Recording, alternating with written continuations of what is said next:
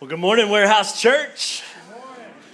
Good morning to those of you that are watching online as well. We're so glad that you're with us today. And anyone excited that we are free in Christ? Okay, a couple of us are.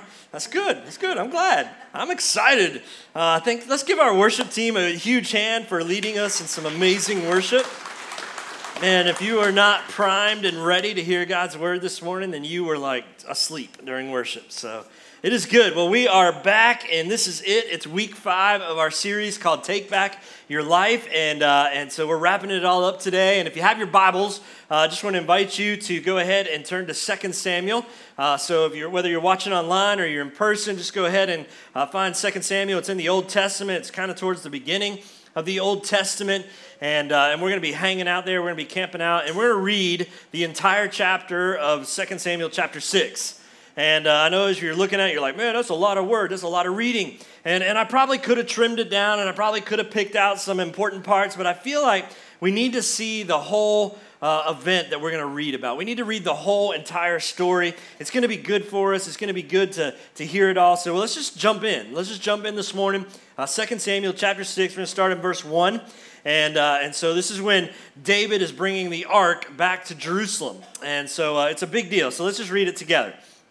It says, David again brought together all the able young men of Israel, 30,000. He and all his men went to Bala and Judah to bring up from the ark of God, which is called by the name of the Lord Almighty, who is enthroned between the cherubim on the ark.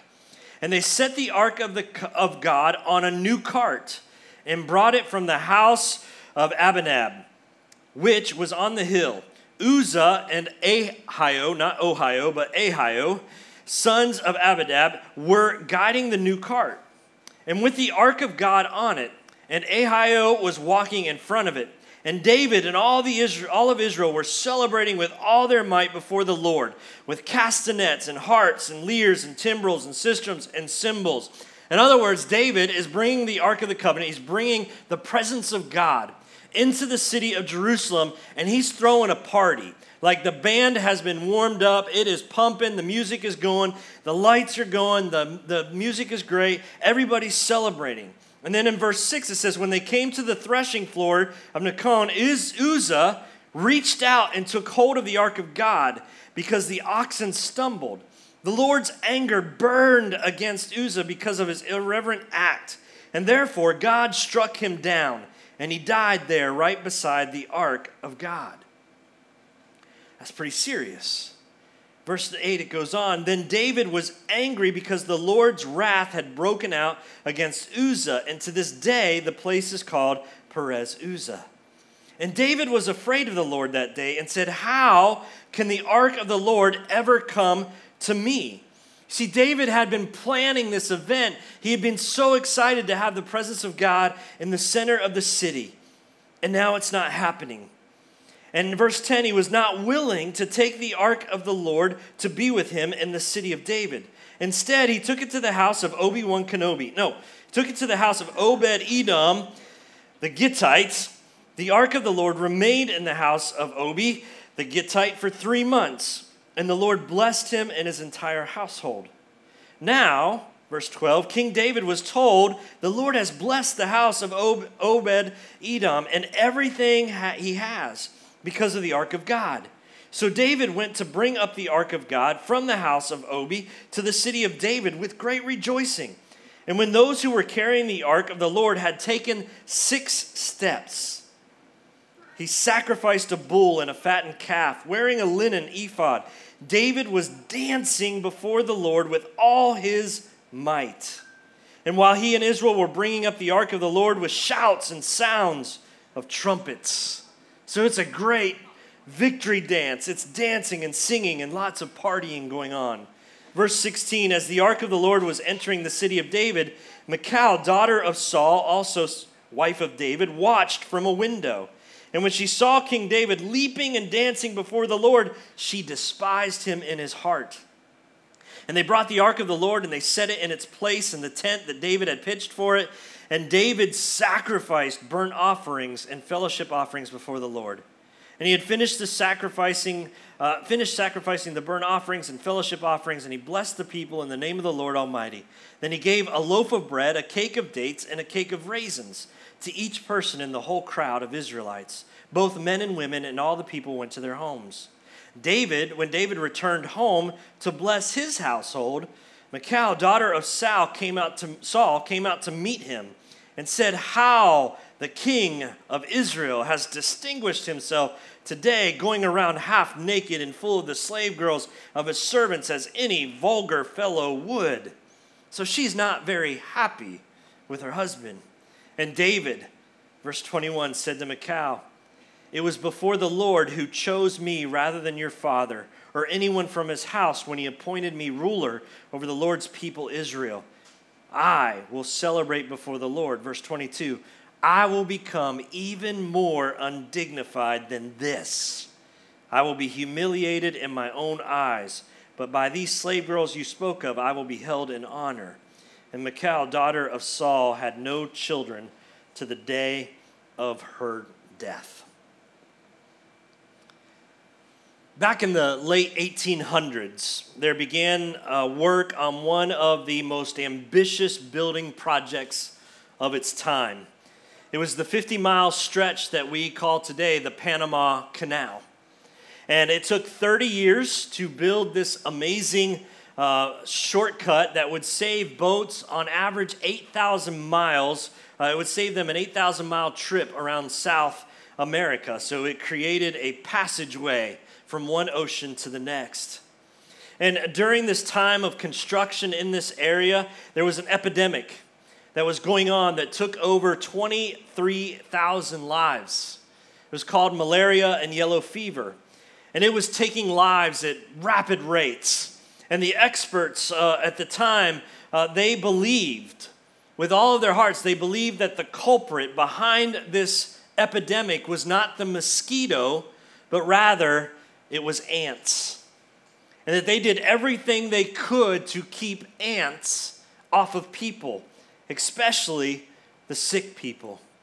And during the first 20 years of construction on the Panama Canal, about 20,000 of those 23,000 people died. Almost all of them died of either yellow fever or malaria. And the experts were convinced that it was the ants, and so they wouldn't allow anyone to purchase screens for the hospital windows, which would have kept the mosquitoes out. But instead, you know what they did? They had the bright idea of taking every hospital bed, lifting it up, and putting bowls of water under each leg of every bed to keep the ants from climbing up the beds to attack the people, the sick people. In the meantime, the windows were wide open. And you know what loves stagnant water, don't you? Mosquitoes. And so this disease ran rampant. While they were busy trying to kill the ants. And 20 years into the project, the French ran out of funds. And so the president of the United States at that time and America took over the construction. And they finally put two to two together and realized that it wasn't the ants that was causing the problem, but rather it was the mosquitoes. And so they installed screens on every single window. And they got rid of all those little bowls of water that were hanging around. And they saved thousands of lives. And the point of this is that you can do the right thing the wrong way, right? You can do the right thing the wrong way. They were fighting the disease and doing everything they could to get rid of it. But they were just fighting the wrong enemy. They were fighting ants when they should have been fighting mosquitoes, and that is exactly what's happening in this passage that we just read. We see Uzzah doing the right thing, but we see him doing it the very wrong way. And so let me back up a little bit because of what God does here in this passage. For many of us, it seems a little aggressive, right? It seems a little crazy and even David is shocked by it. And we know that David's desire from the very beginning, from the get-go, was to bring God to the center of his life and to bring God to the center of the life of the nation of Israel. And David was so excited to bring the ark, which symbolized or represented the presence of God, into the center of the city of Jerusalem. And so no sooner had David taken over the city of Jerusalem, no sooner had he done it than he was decided to bring the Ark of the Covenant back from where it had been sitting for 30 years collecting dust into the center of the city of David. And you see, the Philistines, if you know your history, the Philistines had stolen the Ark of the Covenant because they had seen what the presence of God had done. They'd seen the blessings. They'd seen the results of the presence of God. And they're like, we want that. And so they took the Ark of the Covenant. And what they found out is that for them, it didn't bring good luck. But the Ark of the Covenant, or the presence of the Ark of the Covenant, only brought them misery and tragedy. And so they're like, we got to get rid of this thing. And so they returned it to the Israelites. And they parked it at this guy's house. And Uzzah and Ahio were their sons. And so here sat the Ark of the Covenant and had been sitting there for 30 years. And now David longs. He can't wait to see the Ark, which symbolized the presence of God finally, and the glory of God finally be back in their presence. And the Ark is a big deal. In the Old Testament, the Ark was a huge deal. It was this golden chest. It was very ornate. Inside this box was you would find the 10 Commandments that Moses gave to, or that God gave to Moses. And not the original ones, because he broke those, right? He's like, oh, I broke my tablet. It shattered. And so it was the ones that he gave to Moses, and they're inside this box and the Ark of the Covenant, and it was to be known as the presence of God, that wherever the Ark was, that's where the presence of God was. And even in Psalm 132, David talks about the Ark. And he talks about how he couldn't sleep at night. He talks about how he couldn't even eat because he just longed to see God's presence in the heart of the nation of Israel. He could not wait. And here the day has arrived, and David's so excited. He's got the band out. He's got the party favors. He's got everything. He's throwing a huge shindig as the Ark of the Covenant is coming. And he talks about this. And he talks about how he longed to see the whole nation of Israel take back their lives from the idolatry that they were worshiping, from the foolishness that they were living, and how he wanted the Ark to be restored. He wanted there to be joy. He wanted there to be gladness that would come from having the presence of God in the center of their everyday lives. He longed for his people. He longed for the Israelites to tap into a different way of being human, of not just doing the things that their neighbor did or what the world did, but to experience the joy and the hope that came from being in the presence of God. And so we see David delegated this family that had been taking care of the Ark for 3 decades to return it to Jerusalem. And Uzzah and Ahio were those brothers of the son where it had been staying. And Uzzah has this really bright idea. He's like, yeah, Uzzah, that's right. He's like, let's bring the Ark back in style. Like, this isn't it's no longer 500 BC. This is 400 BC. It's time to bring the Ark back in style. And so he says, let's do it the way the Philistines did it. And he creates this cart, this amazing, spectacular cart that the Ark of the Covenant's going to roll into town in. Like, y'all, it was a spectacle to be seen. Like, it probably had spinners on the wheels, right? Like, it was like low ride, and it had lights underneath it that were sparkling. It had gold flake. I mean, it was an awesome sight, this cart. And he says, we're not going to bring it in on the poles. We're going to bring it in on this cart. And so again, the right thing being done in the wrong way. Because if you knew your Bible like Uzzah knew the Old Testament, he knew the Torah, he knew that in Exodus 25, that it specifically prohibited any other method of transportation for the Ark of Covenant than the 2 poles and the 4 dudes that were descendants of Moses from the tribe of Levite. He knew that that's the only way. But Uzzah's like, you know what? That's the old school way of doing things. We're going to do something new. We're going to pimp God's ride, and we're going to bring this really cool fancy cart, and we're going to bring it in. And so these guys, and the picture's gone. Was it up there? I didn't look. So these guys, they weren't even supposed to touch the ark. Like the ark had rings on it, and you would slide the poles through the rings. You wouldn't touch the ark. And then you would lift it up. And again, if you weren't a Levite, you weren't supposed to do this.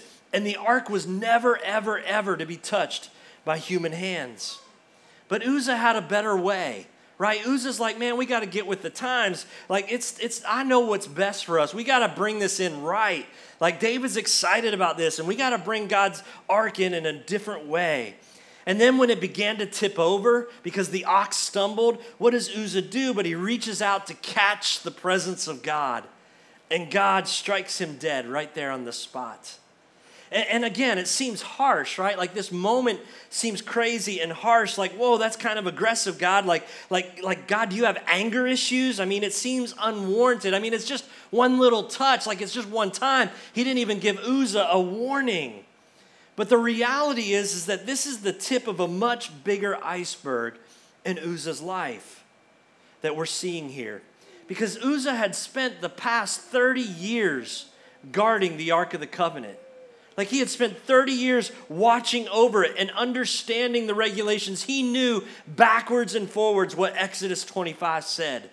He knew about the poles. He knew about the Levites. But he's like, but we got to do something different. It's a new age. It's a new day. And I know today I hear people saying, well, God, that's the God of the old times. Like, this is new time. God needs to get with the times. Like, God needs to get with the times on so many of today's issues. And many of us are just like Uzzah. But the reality is that Uzzah is only thinking for himself. He knew what was allowed. He knew what wasn't allowed. And the problem was that he was obviously began to feel like self-important. Like, I got this title. I'm in charge of the covenant, the Ark of the Covenant. I'm in charge of the presence of God. And he's like, I got an important job. And he kind of puffs his chest out a little bit, sticks it out a little further than normal. And he's proud about it. And he's like, I got this. God, I don't need to know. I got this. I'll get you to the city of David. And he has this important job. And so often God has given us an important job. He's given us the important job of carrying the message of Jesus into the world, and that's a big deal, and that's an important job. But we must never confuse the important job we've been given with a great inflated sense of self-importance, like, look at me. I'm saved by grace. I got this. I'm better than you. That just because we're saved, church, doesn't mean that we ignore the things that God has called us to do. And we're able to do sort of what we want to. Like, we can never have that attitude that just because we are slaves, just because we're no longer slaves to sin, just because we're free, doesn't mean that we get to do whatever we want to do. And Uzzah had adopted this sort of religious formality, if you will, like just going through the motions. Like Uzzah's just checking off the boxes, and his reaction when God starts falling over, the Ark of the Covenant starts falling over, to put his hand out and to take care of God. I got this, God. I don't need to obey your rules and regulations. I'm just going to I know what's best for me better than you do. I know that I don't have to obey everything that you told us to do with the Ark of the Covenant. I don't need to do the things that you've called me to do. I know what I need to do. It's enough that I brought you along. Isn't it enough, God, that I brought you along? I mean, look at my cart. Look at the cart I made you, God. I mean, it's a pretty cool cart. I mean, he's spinning the spinners. He's saying, check out the lights. Like, there's multicolored lights on this thing. Like, it's not just blue. It's whatever color you want. And he's like, look at what I've done. And look at this nice cart that I gave you. And I wonder if we're any different from Uzzah. Like, I wonder if we're like, God, I'll bring you to church on Sunday. I'll bring you with me to church. You can come to church with me. You can sit next to me. I'll sing about you. I'll get excited about you on Sunday. But God, the rest of the week, it's my time. Like, the rest of the week is I'm going to do whatever. The rest of the week is Miller time. It's whatever I want to do. Like, I wonder how often we do that. Like, we bring God with us on Sunday morning, but then we ignore God the rest of the week. You see, Uzzah, he heard the same music. Like, David's got the band going. The music is pumping. It's a party. And he hears it. But there was no dancing inside of Uzzah's soul because he was outwardly spiritual, but he was going through the motions. He was just checking off boxes. We get the idea or the impression that there was no passion for God on the inside. Because if there was, he would have never built a cart. If there was, he would have never tried to catch God. And this shows us in this story that, I want you to hear this, that God is not an impulsive God, just waiting for someone to blow it so he can smite them. But rather that Uzzah had clearly been on a journey for a long time, where God had given him opportunity after opportunity after opportunity to open himself up to the reality that there was more than just outward professional. It was more than just a job. It was more than just checking off boxes that he needed to do because he was just an important guy. That God was looking for a passion inside of Uzzah. And so here's the truth, and I think you need to let this sink in, that this is kind of the heartbeat of the message, is that a religion you can control has no power to save your soul. A religion that you can control has no power to save your soul. Uzzah thought he could control God. He's like, I got this. I'm going to build a cart for you. Forget the poles. Throw them away. We're building a cart. And I can touch you, God. I know what's best for you better than you do. And I would say that any religion that you and I think we can control, it has no power. For Uzzah, there was no life. There was no pulse. He was in control. He knew what was best for him better than God did. And God was just riding around on his little toy cart. And he reached out his hand to catch God because God was going to fall. And let me just tell you something else too, that you don't need a God you have to catch, right? You want a God who can catch you when you're falling. And so Uzzah's death, which had been slowly unfolding for years, finally became permanent. And David sees it, and David is horrified. He is horrified. He's caught in the middle. He had the best of intentions. He wanted the ark to be in the center in the presence of the Israelites. And he's like, bring the ark, crank up the music. We're going to have a party, and the music is bumping. And then he sees Uzzah's carrying the ark in on a cart, and he's probably thinking to himself, I'm really not sure how that's all going to play out, but Uzzah must know what he's doing. And then as soon as he sees that Uzzah's dead on the side of the road, and David's freaked out. And David's like, cut the music, man. He's like, everybody go home. Party's over. We're done. We're out of here. You just go home. I don't know how to deal with this. And he sends everybody packing. And the text says that David was angry at God and unwilling to go any further. David was pumped and so excited. He had been dreaming about this day when the presence of God would finally be in his presence. And then it all goes south. It all gets sideways, and he's confused, and he doesn't understand, and he's angry with God. And what does God do? Well, as we read, we say God does nothing but pour out blessings. He just continues to pour out blessings because that's who God is, right? And so God can handle your emotions. It was okay that David got angry with God because God has broad shoulders, y'all. And God can handle your anger. He can handle your frustration. He can handle your confusion. He can handle your hurt. He can handle when you're crying in the middle of the night out to him. God can handle that. And so David leaves the ark. He leaves the ark with with Obed. And God just starts pouring out his blessings on Obed's life. Like the text says that God begins to pour his blessings out on Obed's family. Like they are winning, y'all. They are victory after victory. God continues to pour out blessings, and because that's who God is. God is so good. And he blesses even when he's ignored. God blesses. And David hears about the blessings. He hears about what's going on at Obed's house. And he's like, man, I got to get me some of that. And so he's like, all right, let's try this again. I mean, it's been 3 months. Let's give it another shot. And so he says, but this time I've learned a few things, right? David's like done his homework. And he studies up on Exodus 25. And he's like, y'all better burn that cart. Like, I don't ever want to see that cart again. He's like, you get the poles out. And you get the Levites, the 4 dudes, and you put one on each corner, and you don't touch the Ark of the Covenant. You put the poles in, and you bring it here. And so they began to bring the cart the ark back to the city of David. And so here we see in the scripture that it says that they take a few steps, right? It says that they take 6 steps, that on the 6th step. And I love this because it's like step 1, step 2, step 3. And when they get to the 6th step, David's like, stop. He's like, nobody move. And he's like, and then he brings a sacrifice. And he brings the sacrifice and he butchers it and he offers it to God.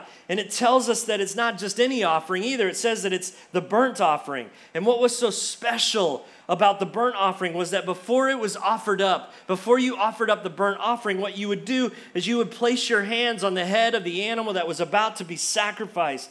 And you would transfer all of your sins. You would confess and transfer all of your sins into this animal that was about to be burned up. And so the animal actually became a substitute for your sins. And it was saying that there's a price to be paid. David knew that there was a price to be paid for his sin. He's like, I've done some horrible things. I've done some messed up things. I've screwed up. I've messed up before God. And so he places his hand on the burnt offering before it's burned up, and he transfers all of his sin into the animal. And he's like, thank you, God. And he transfers his sin to the animal, and then it burns up. And it's a picture of the cross.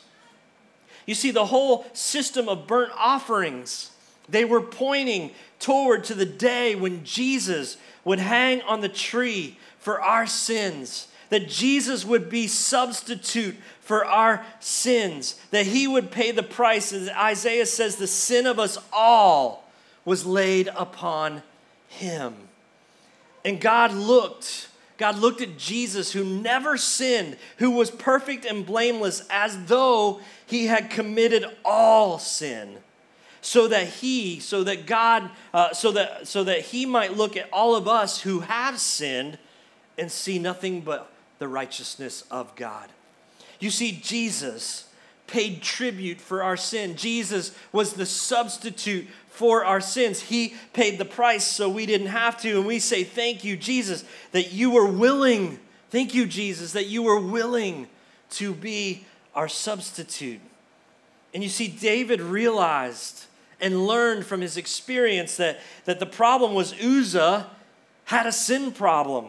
And that he looked good on the outside, but he was dead on the inside. And David's like, no, that's not happening to me. He's like, I realize that the only way that I can stand and before the presence of God is if someone deals with my sin nature. So on step 6, David says, stop right there. He sacrifices the burnt offering, and someone else deals with his heart. So what he was doing with the burnt offering, again, was he was pointing forward to the cross, like so much of the Old Testament does, pointing to Jesus. And it was significant that he had taken this step right before the 7th step. Right before the Levites took the 7th step. It's so important because you see in the Bible, the number 7 is a significant number because it represents wholeness. It represents completion. It represents like a whole revolution. And it's like 7 days in a week. And then what happens? A new week begins. And David was saying at the 6th step, stop. And he's saying there can be no wholeness. There can be no wholeness. There can be no completion without forgiveness. And David knew that he was a sinner and knew that he needed forgiveness, and nothing could be accomplished without God's forgiveness. You see, it's not about us just being good enough. It's not about us just carrying God in our cart to worship on Sundays. It's not enough about us just going to enough church things. It's not about us just checking off the boxes so that we think God will eventually go, wow, look at what so-and-so's doing. They're doing such a good job. That's not what it's about. It's all about someone who had done nothing wrong, but who was willing to pay for our sins so that we can be whole again, so that we can live in freedom from our sin. And only then can there be a 7th step. Only then can we be right with God. Only then can there be wholeness and peace and joy on the inside. That same peace and joy that we crave. That we crave. And when the 6th step and then the sacrifice, and then they took the 7th step, And when the seventh step was taken, then and only then did the music begin to play again. As soon as they took the seventh step, David gave the band the signal, like, pump it up, turn it up, let's get moving. And it says that David began to dance. It says he began to dance. But as he began to dance, he realized, oh my gosh, there's a problem. I'm wearing king clothes. I'm wearing royal garments. And this wouldn't do because David knew that he was in the presence of the King of Kings and the Lord of Lords. And so David takes off his outer royal garments. And then it says that he begins to dance like he had never danced before. He began to dance with all of his might. He was giving it everything that he had because he realized that the presence of God was passing by and he was a part of the parade. He was a part of helping bring the Ark of the Covenant into the center of the city and the center of the nation. Why? So that more people could experience it and so more people could know the joy that is found in a right relationship with God. So we see what the deadness led eventually in Uzzah's life. And here's the deal, and I want you to hear this, that God didn't just come to affect your schedules. Like God didn't just come to interrupt your Sunday mornings. He came to radically turn your life upside down, or actually upside right, to invade every square inch of your life to where you, like David, right? Where you are carried away by the music of the one who loves your soul. To invade your life in such a way to where you leap and you dance and you sing with all your heart. Uzzah wanted to keep God on a cart. Uzzah thought that he knew what God wanted better than God knew, and he wanted to keep him there. And that's where that got, and guess where it got him? It got him to death. And if we're going to take back our lives, church, here's what you need to know: we must allow God. We must allow God to invade every part of our lives to the point where we're dancing. You need to embrace that. If we're going to take back our lives, if you're going to take back your life, if you're going to live your life knowing the will of God, if you're going to live your life on the mission that God has created you to live, then you've got to allow God to invade every nook and cranny of your life to the point of where you can't help but dance. So let me give you three quick takeaways as we wrap up today. The first one is this: don't let failure stop you. Don't let failure stop you. In the beginning of 2 Samuel 6, David started with some great intentions. He wanted to bring the presence of God back into the center of the nation. Everything gets sideways. Everything goes south. And he quits, right? Like he quits halfway through. He's like, I'm done. Everybody go home. We can't do this. And it took him 3 months. It took him 3 months to give it another shot, but he didn't give up. Like he didn't quit completely. And he came back to it and he picked up the reins again. He said, we're going to do this. And he got the band back together and he said, let's practice, let's get ready, because the presence of God is coming back. And listen, if we're not going to always get it right, we're not going to always get this Christian life right. We're not always going to be right in our relationship with God. We're not always going to get it right when we're sharing our faith. We're not always going to get it right at being a holy person. But you just got to keep trying. Don't quit. Don't give up. David gave it another shot, and I would just encourage you, if you're feeling defeated, you're feeling like you can't do this thing because you're a failure, don't give up. Give it another shot. The second thing I want you to hear is this: you are never more vulnerable than after a victory. You're never more vulnerable than after a victory. You see, David was victorious, and he gives everyone a snack lunch, right? And it wasn't like peanuts and a drink on an airplane. That's what you get. If you're lucky, you get a bag of peanuts and a drink. It wasn't that kind of snack lunch. It was like a royal snack lunch. Like it came out of the royal kitchen. It was amazing. And he gave every man and every woman, it says, a snack lunch to take home with them. And he sends everyone packing, and then he goes home excited. He's dancing all the way home. And when he gets home, bam, his angry wife is waiting for him, right? And she gives him the what for. She gives him, she just rips him a new one right there. And let me warn you that when you experience spiritual victories in your life, I want you to be aware that the enemy's going to try and mess you up. He's going to try and do anything he can to get you sideways again. And David David could have easily gotten discouraged by what Michal, his wife, said about him as she began to throw shade his way. But here's what he chose to do. He chose to say this. He says, no. He says, you're not gonna steal my thunder. You're not gonna steal my joy. He says, I'm gonna be even more undignified. You think that was undignified? You think dancing in my underclothes was undignified? I'm gonna be even more undignified. Meaning that David's about to ratchet up his passion. He's about to get crazy. It's about to the floodgates are about to pour open on him, and he's going to show her some dance moves that she's never seen before. I mean, nothing is going to stop him from celebrating. So be aware. Be aware that you are never more vulnerable than right after a victory. And then finally, the last thing I want you to know is this. What you see is what you get. What you see is what you get. They all looked, Michal and David and Uzzah all looked at the same Ark of the Covenant. They all looked at this chest that was covered in gold, but they all saw different things, didn't they? Like Michal saw a king who was humiliating himself, and he should have kept his robes on. And Uzzah saw a means to an end. He's like, I know what's best, better than God does. I'm going to build this cart. We're going to make this fancy. And he saw that. And David saw the king in disguise. He saw the presence of God. And what do you see in front of you? Like when you look at your kids, when you look at your life, when you look at your job, what do you see? Because what you see is what you get. When you look at your kids, when you look at your job, when you look at your spouse, when you look at your life, you can choose to just see normal, or you can look and choose to see just average and just see the things that you're not thankful for. Or you can choose in the midst of it to say, hey, this is the king in disguise. This is God's presence. I see God's hand in my marriage. I see God's hand in my relationships. I see God's hand in my job. I see God working everywhere. I know that he's got a plan, for he said, I have formed you and made you in your mother's womb, and you are wonderfully and fearfully made so that you can do the amazing and good works that I planned for you long before you were born. And so we can say, I see that God's up to something in my life. We can choose to be like Uzzah. We can choose to be like Michal, or we can choose to be like David and say, God's up to something.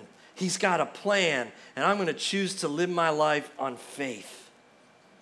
And so, church, we need to walk around a little more excited than we are as Christians. We've been redeemed. We've been rescued. We've been saved from our sins. We are free from our sins. They no longer have a hold of us, and we need to always be aware of that, and we need to be excited about that. We need to speak to our children in that way. We need to speak to the king and our child, or the queen and our daughter. We need to speak to our spouses and our friends that way, and believe that God is up to something.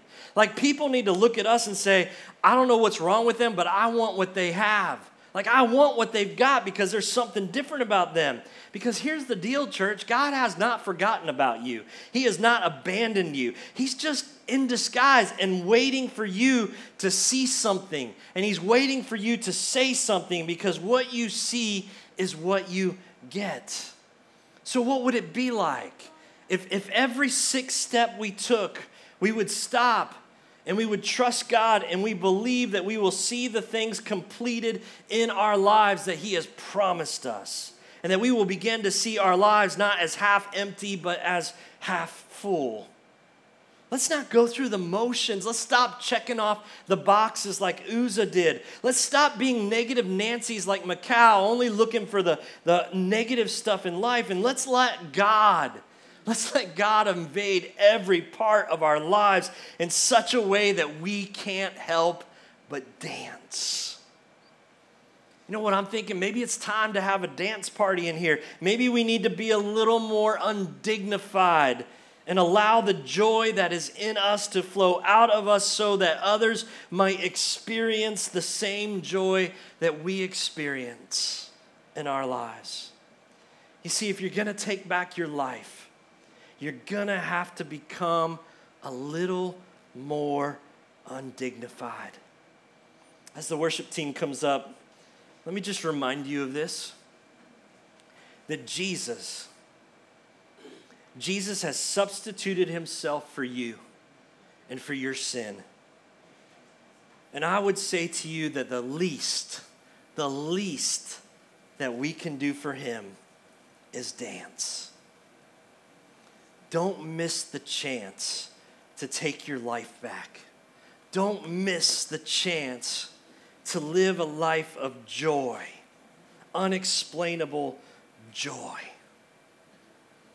But instead, allow God to come and to invade every nook and cranny of your life so that you might experience the joy that leads to dancing. Would you pray with me? Father God, we thank you for your word. Because, Lord, we thank you that in your word we find so much truth that helps us to live our lives in the way in which you created us to live them. And Father, I don't know if my friends gathered in this room today believe it or not, but they were created to dance. They were created to dance with you and for you. And Lord, just as David realized that he had a sin problem, that in order for him to dance, he had to ask for forgiveness for the sins in his life.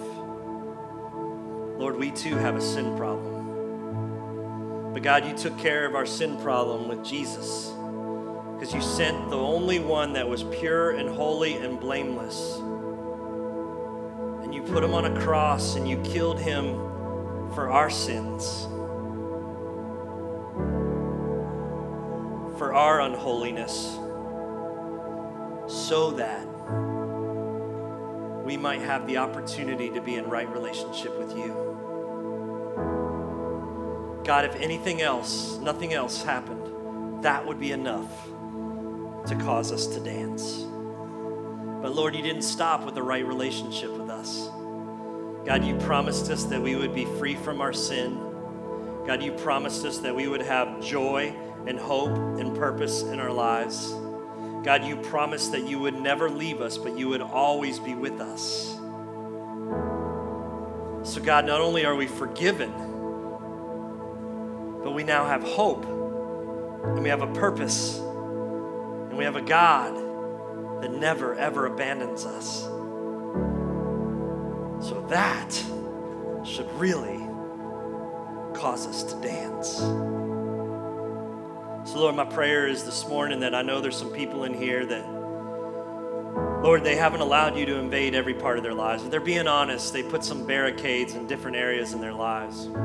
Father, maybe pornography is the barrier and they don't let you into that part of their lives. Or Father, maybe it's unforgiveness, that they won't forgive someone and that's the barricade they put in their lives. Or Father, maybe it's like their self-image. They don't see a creation created by you when they look in the mirror and they get down on themselves, so they don't let you into that part of their lives.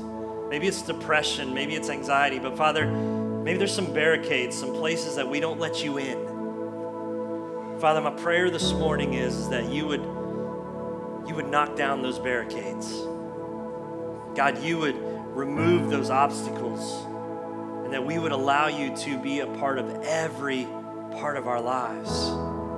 Because Lord, when we let you in to every part, we can't help but dance. Lord, that we would become even more undignified in the way we live our lives for you. Because it no longer matters what the world thinks. No longer matters what our neighbors think. It no longer matters what our family thinks. Because we are overflowing with the joy and the hope and the purpose that comes from you so much that we'll do whatever it takes to be one of yours. And Father, there's some other people in this room that have never given their lives to you. Lord, they came this morning not knowing what to expect. They didn't know they were going to hear about Jesus. They didn't know they were going to hear about sin in their lives. But Father, it's resonating with them, and they're understanding and realizing that they do have a sin problem in their lives, that they don't have hope, they don't have purpose, they don't have joy, that they're missing out on this amazing and beautiful relationship that you've created for us. Lord, if that's them, if you're in this room today and you've never said yes to Jesus, today can be that day. Today can be the day that you say, God, I realize that I've tried to live my life without you. I've thought I knew what was best for me, but I'm realizing that you know what's best for me better than I do, and that I have sin in my life, and I have messed up, and I need your forgiveness. And I want you to come and be the Lord of my life. Come and be the King of Kings and Lord of Lords in my life today. If that's you, just pray that. Just invite God into your heart. It's not rocket science. There's no magical prayer you pray. You just invite God in. Just say, God, I recognize I'm a sinner without you. I'm lost without you. I need rescued. I want to dance. Would you come and be the King of Kings and Lord of Lords in my life? Would you be present in my life today so that I might have hope, joy, and a purpose? God, we love you. Lord, thank you for loving us. God, help us to stop checking off the boxes. Help us start living for you in such a way that people around us start going, I want what they're having because they have some amazing joy in their life. May we be undignified. May we not worry about what other people think. But may we live our lives fully for you. Because if we do that, Lord, not only will our lives change, the lives of the people around us and our community will also be forever changed because of that. So come, Lord, and transform us from the inside out. In your name we pray. Amen. So as the worship team leads us, I want to invite you to stand and sing with us, dance if you want to. The altars are open. You come and pray if you'd like to.